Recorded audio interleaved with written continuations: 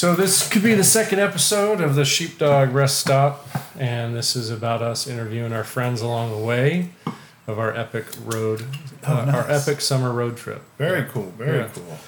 And so you have a pretty interesting background, and we will get into that. So I'm Brian Bray, and with me is Patrick Holman. Hey, how's it going, guys? Nice to be here, Brian.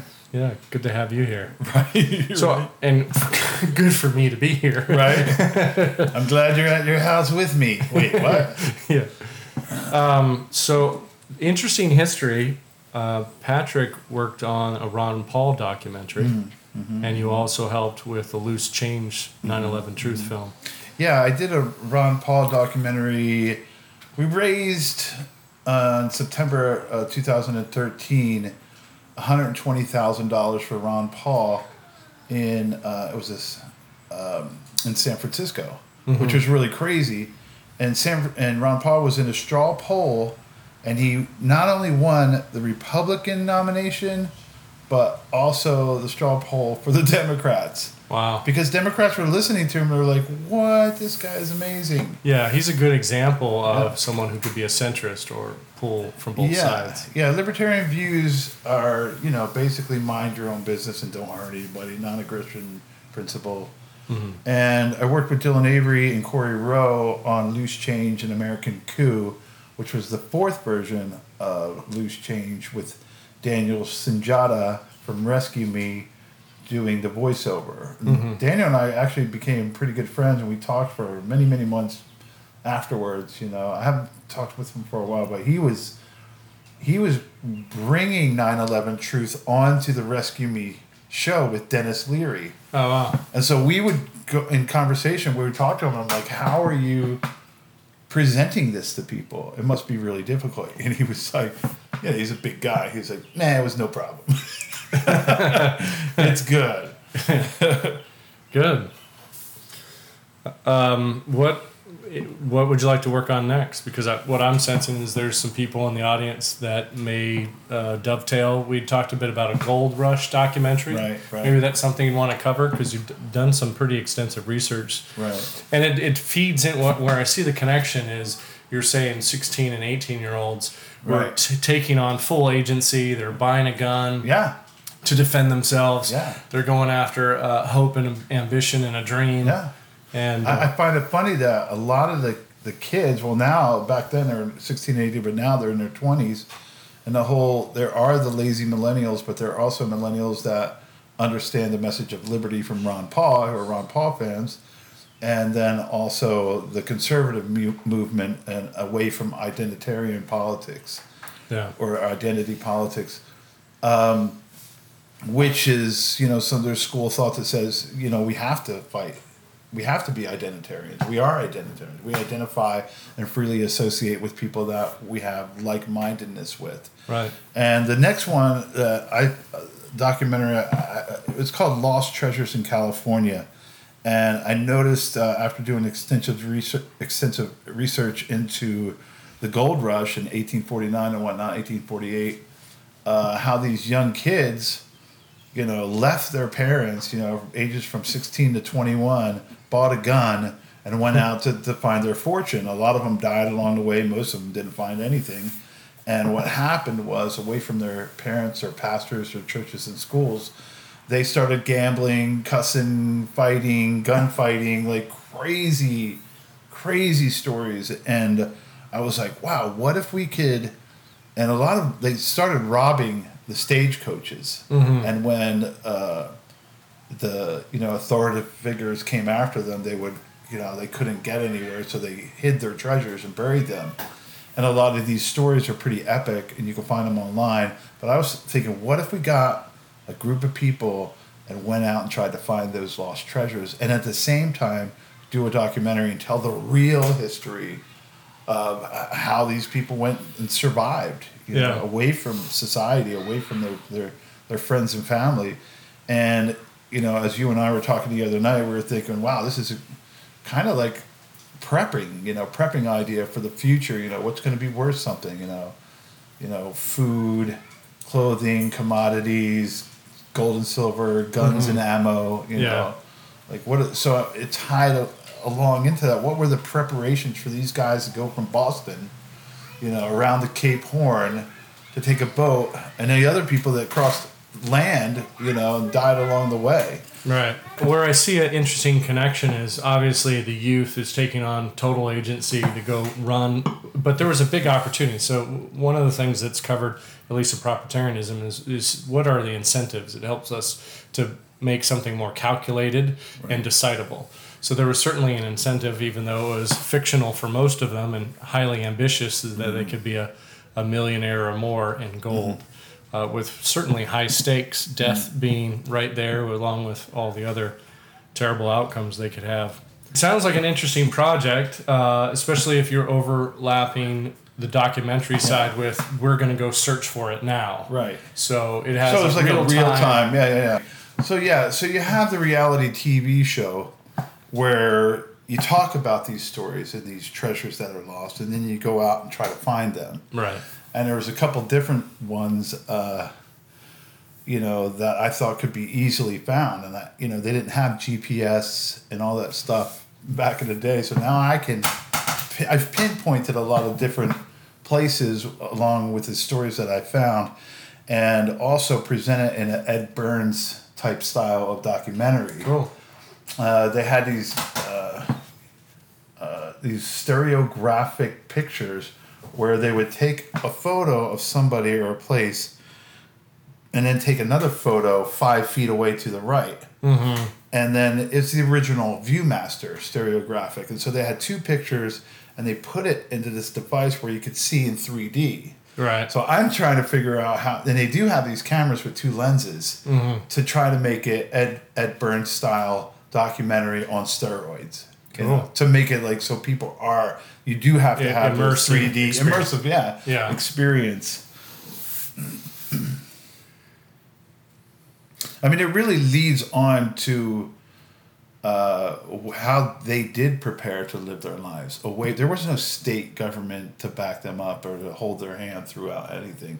They lived and died on the trail. Right. Disease, American Indian fights, which were honorable fighters. And if you look back to some of these, a lot of these histories that I've read, that they didn't think that the Native Americans were some kind of horrible people. They thought they were amazing fighters. They were honorable and they died with honor and they fought with honor. And it wasn't until the thing that the American Indian, they lost because of the buffalo rifle. Because they were only used to 100, 200-yard shots. And here you come with this long rifle, buffalo rifle, 240 grains behind every bullet, shooting 1,000 yards, and that just freaked them out. Sure.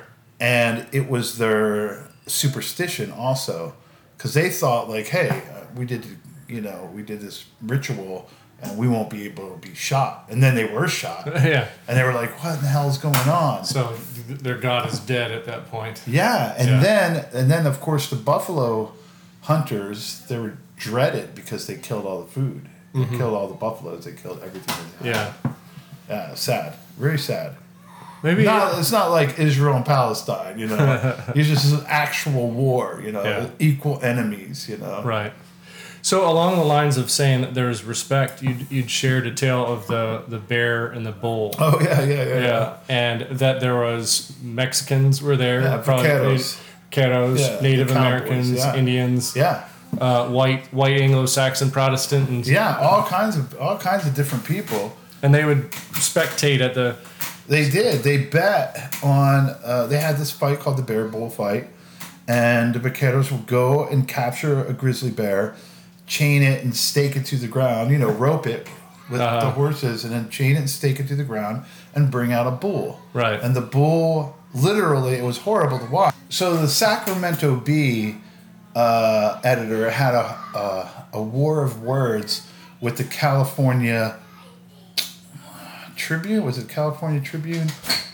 Something like that. I don't know. Hey. So on one hand, the Sacramento Bee guy was saying, hey, this is a horrible thing that's happening, that these bears and these bulls are being, taken advantage of with all these bettings and these spectacles, and they're being hurt. But let's describe to you what happened, Bob. Tell me what happened next. Yeah. So in this one situation, they actually had stands that were built, and they have this bear chained up, and the bull comes out, and the bull scoops up the bear in its horn and just flips. And the bull comes out with his horns and just flips the bear up right in the middle of the air. Yeah. And as the bear was coming down, it swipes the haunches or the flanks of the bull, and the bull just freaks out. It's like, what just happened? And it comes back around. I just told you a short version the other day. This is a little longer.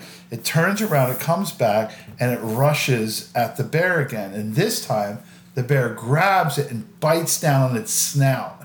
Wow. And pins it to the ground, and everybody in the stands, or stands like of people, there's hundreds and hundreds of people. Right. And the bull just goes berserk. It just goes crazy and gets out of the hold of the bear, blood gushing everywhere, jumps over the wall into the stands, runs over people, stomping them to the ground, and runs away. And the vaqueros go after it because it's their bear. So the bull goes berserk, blood gushing, jumps over the wall into the stands, stomps on people, runs down, crumbles people, smashes them into the ground. And the horses, the vaqueros, the Spanish were the Sonorans, who were the great miners. They were miners in Sonora in Mexico. Mm-hmm. They go after the bull, and the bear's there is just like, this poor thing is crumbled, his tongue hanging out, and some cowboy, well, we're going to call it cowboys and Mexican vaqueros, they just guarded the cows, they just watched them over them. There's no such thing as cowboys. They were called each other shootists. They all had guns, They all had Bowie knives, and they all fought and beat each other up constantly. It was crazy. So this guy's like, oh, this poor bear. He goes over and he has a pail of water, and he goes, here, little bear, and he puts the pail down, he turns around, and the bear shortchanged him. He pretended that he was tired, and he just grabs this guy, bites down on his thigh bone, and it snaps in two. And this one writer for the Sacramento Bee was like, and you could hear the snap 300 yards away, like it was a gunshot right next to my ear. Like hilarious. This stuff you can find. You go to Sacramento Library, you can find every single news article from the 1800s. It's bizarre. Yeah. And so everybody in the stands, everybody has guns. They pull out their guns and start, the Navy Colts, and they also had something that was called a pepper gun or something, which most people bought because it was like $17. Yeah. And the Navy Colt was like $32 or something like that. So everybody starts shooting at this bear. Nobody's hitting it, and some guy way in the back and the top of the stands pulls out his Navy Colt, one shot, right in the head, kills the bear. Wow. Dead. And so... Not even with a sight or anything, just from the hip. From the hip, yeah. They wasn't even... They didn't line up. They didn't think anything like that. For all pure muscle memory, like you were saying earlier. And so the Sacramento Bee and the California Alta. California Alta is the other newspaper. Yeah. They have this war of words. And they're so mad at each other that they actually declared a duel. So both of the editors were the one that was saying it was sad, but still writing about the stories, versus the other editor who was saying that he can't believe that he would even put that on newspaper print. Right. They have this duel, and for some reason they somebody who set the gun up set it to a hair trigger. Oh, okay. So the Sacramento Bee editor, I wish I could remember his name, he shoots first, but it was a hair trigger, so he shot down to the ground, and the California Alto editor shoots him right in the head. Dead. You know what's cool about that story, especially how it finishes, is a big thing in proprietarianism is warranted, due diligent, truthful speech. Yep. Right? And that you'd pay a consequence for lying. Yes. So you have to be able to back up your words. So this is what an interesting story where these were men. Right. Property was that which you could defend. Right. And that if you didn't if there was some mincing of words, you would go, hey, let's take it out to the streets then. And they fought in newsprint for the longest time. And then when that didn't work, the other guy was like, oh, yeah, I wish I had them in front of me. Some of those things that they'd say, the way they talk and the way they speak, it's much more genteel, like gentlemen. Yeah. You know, so you talk but there's about, a line. There's obviously a line. There's a line in the sand that you could definitely don't cross. Right. And one of the quotes was from a Mormon writing back to his mother. He was like, Mom, I do not drink. I have not had one drink into my lips. But what I do have is a gun and a Bowie knife, because you need it around here, because you will find yourself in a scuffle. And in that scuffling, you must win, whether by word, deed, or what did he say? Or club, knife, or pistol. Yeah. And so his fights were all about just beating somebody, like taking somebody out real quick and hitting somebody on the head, or taking your gun and knocking them out before, because they didn't really want it. There's people that didn't want to kill anybody that had consciences. So if you could knock them out, fights over that the way. The drunken guy. Yeah, I'll fight you. Right. And their feuds, it wasn't like 15 paces and 15 paces.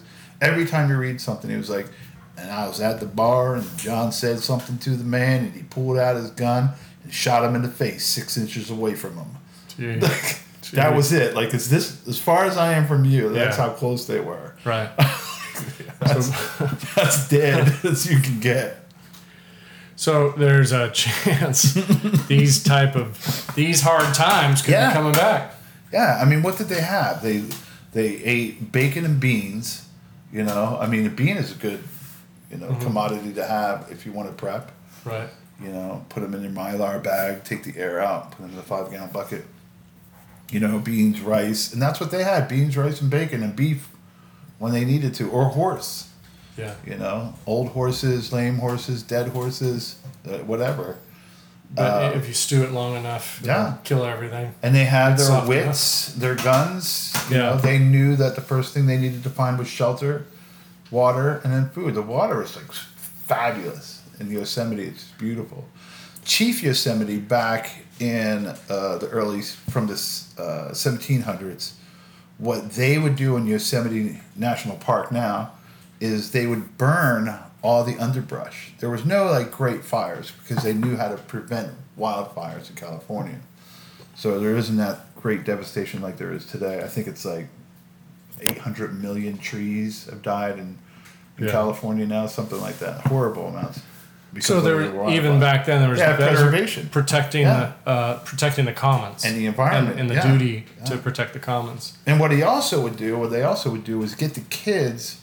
They would have their the bow and arrows, and they would get the kids to make the arrowheads and to kill all the gophers and whatever else would cause holes in the ground, because they had horse races. Mm-hmm. So as well as everybody else knows, in the 1600s when the Americans didn't have horses, and then the Spanish came, and some horses got away, and that's why the Comanches went from the mud people to the greatest warrior nation of all time. The Comanches were hated as the lowest class of any Indians. There's a lot of classism going on in American Indian society. Uh-huh. But when they got the horses, it was they called them dogs of war, horses, and that's where we get that, Pink Floyd song, Dogs of War. Right.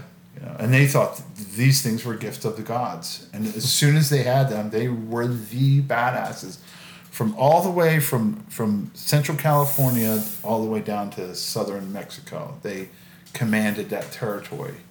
Yeah, they're pretty awesome. The Comanches are one badass people. So the strong militia in that sense that they and that's what I was talking about, identitarianism. Once you identify people that think like you and are like-minded like you can get that group together to protect each other. Right. Your certain roles are then fulfilled, like the farmer, the housewife, the caretaker, the hunter, the gatherer, the fisher, or whatever, falls into that, living on the plains in those days. You know, I really believe the same thing is going to happen. I think these inner cities are going to implode like they are already. I mean, they really are. They're just propped up by It's craziness. cheap money or fake whatever. money and all that. Fiat currency. There's only so long you can run the illusion on Yeah. lots of time, money, and energy to prop it up. Right. So that falls apart. Yeah, I have some bacon, some flour, some beans, a gun, ammo, Right. a place to stay, some a clean water supply. Yeah. You know, sanitation, refrigeration. Their refrigeration was winter. They would cut huge blocks of ice and make an ice house with straw. Straw was the insulation of the ice, you know. So they'd have these huge houses Right. to have their ice, which is really bizarre, you know, when you think about it. So to have iced tea was an amazing thing in the South. You know, I have some iced tea in the summertime. They had the Virginians had an accent different from the Texans. The Texans were more like this, but the Virginians, they spoke more like this. Sir, I do believe you have sullied my boots. Right. You know, like, what the hell? And when they came out west, they were from Boston, like the Bahoys. They were the Irish gangs, the Tammany Hall in New York. Right. And then he had the Australians. The murders were the worst. The Australians were fucking horrible. So what they would do in San Francisco, it was an honor to be on the fire patrol, to be a fireman, a volunteer fireman. So all the rich and genteel people would be there firemen. They're out there, you know, out amongst the people, saving lives. So the Australians would set a fire somewhere, and all the rich people would get in their gear. We're going to save everybody. They'd set a fire, and then they'd go rob their houses. True story. Yeah. True story. The most hated people were the Irish and the Australians. Jeez.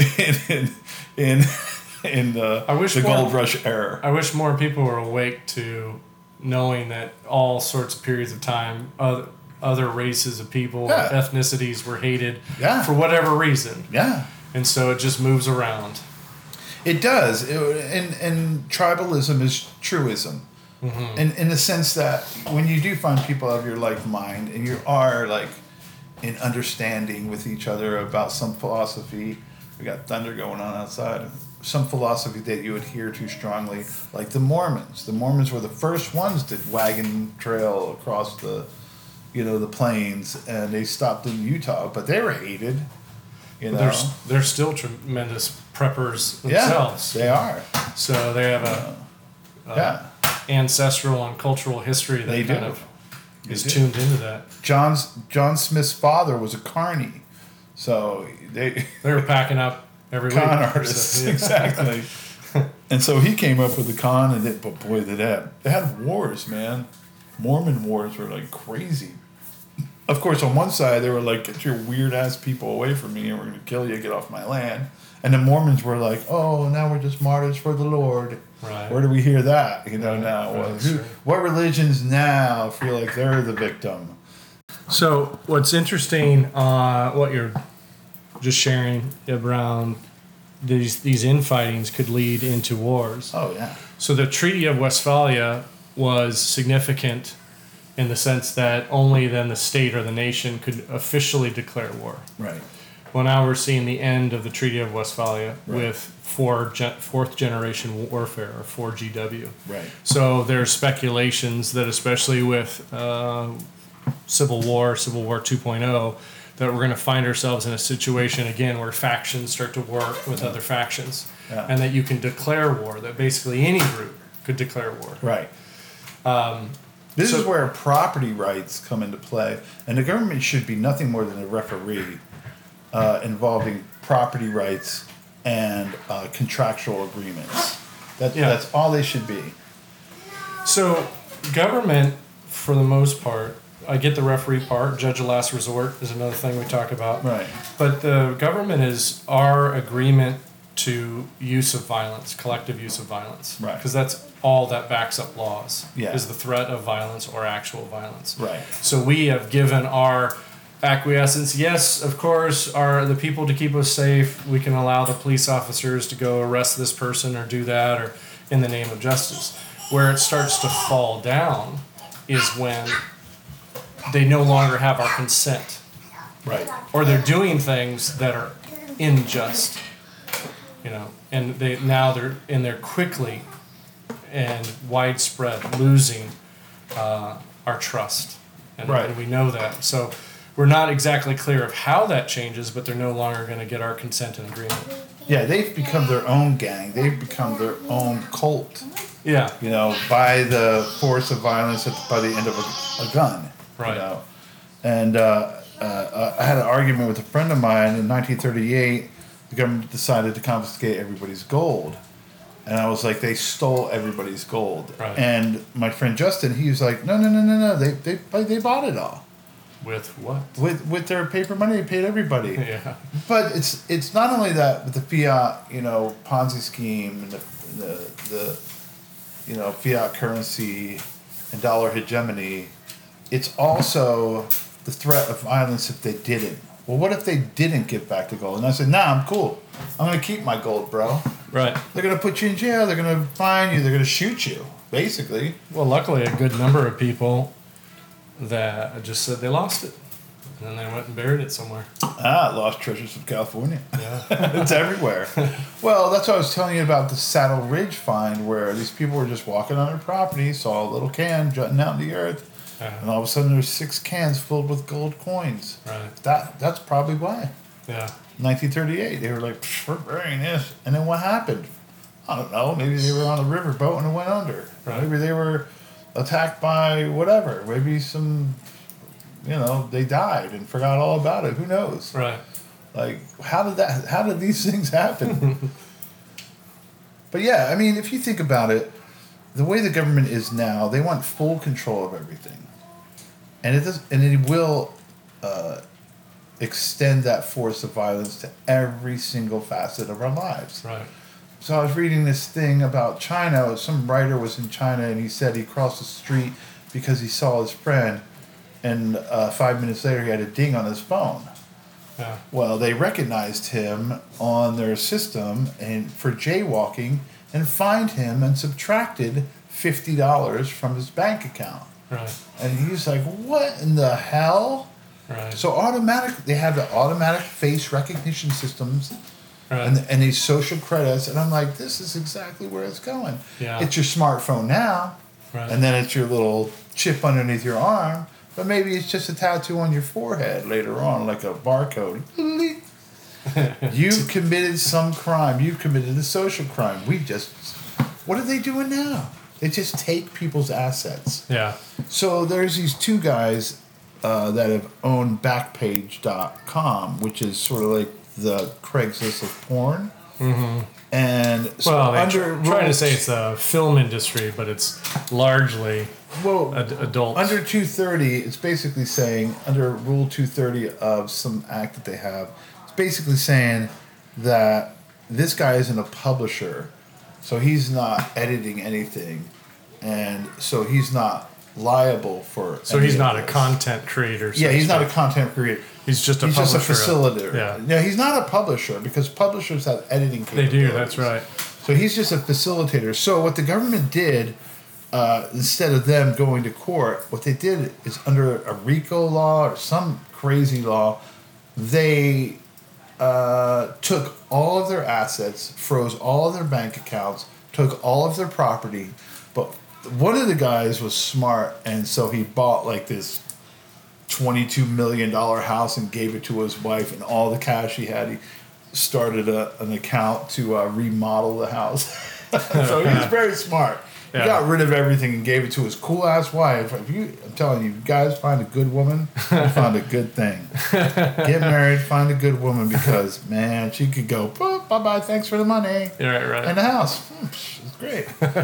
And so they're going to court and trying to win these cases, and it's in 2 counties. It's in L.A. and it's also in either Vermont or New Hampshire or New York. I can't remember exactly. So what the government is trying to do is take all their assets so they can't defend themselves.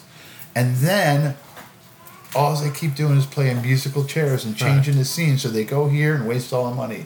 Right. Oh, and then they say, oh, we've changed the date for this. And then they go, oh, you have to go to New Hampshire. Oh, we changed the date for that. So they're playing this possum game or mole, whack-a-mole game. Yeah, keep moving until they spend all their money and they can't defend themselves. This is an evil, corrupt. It's almost like a religious cult.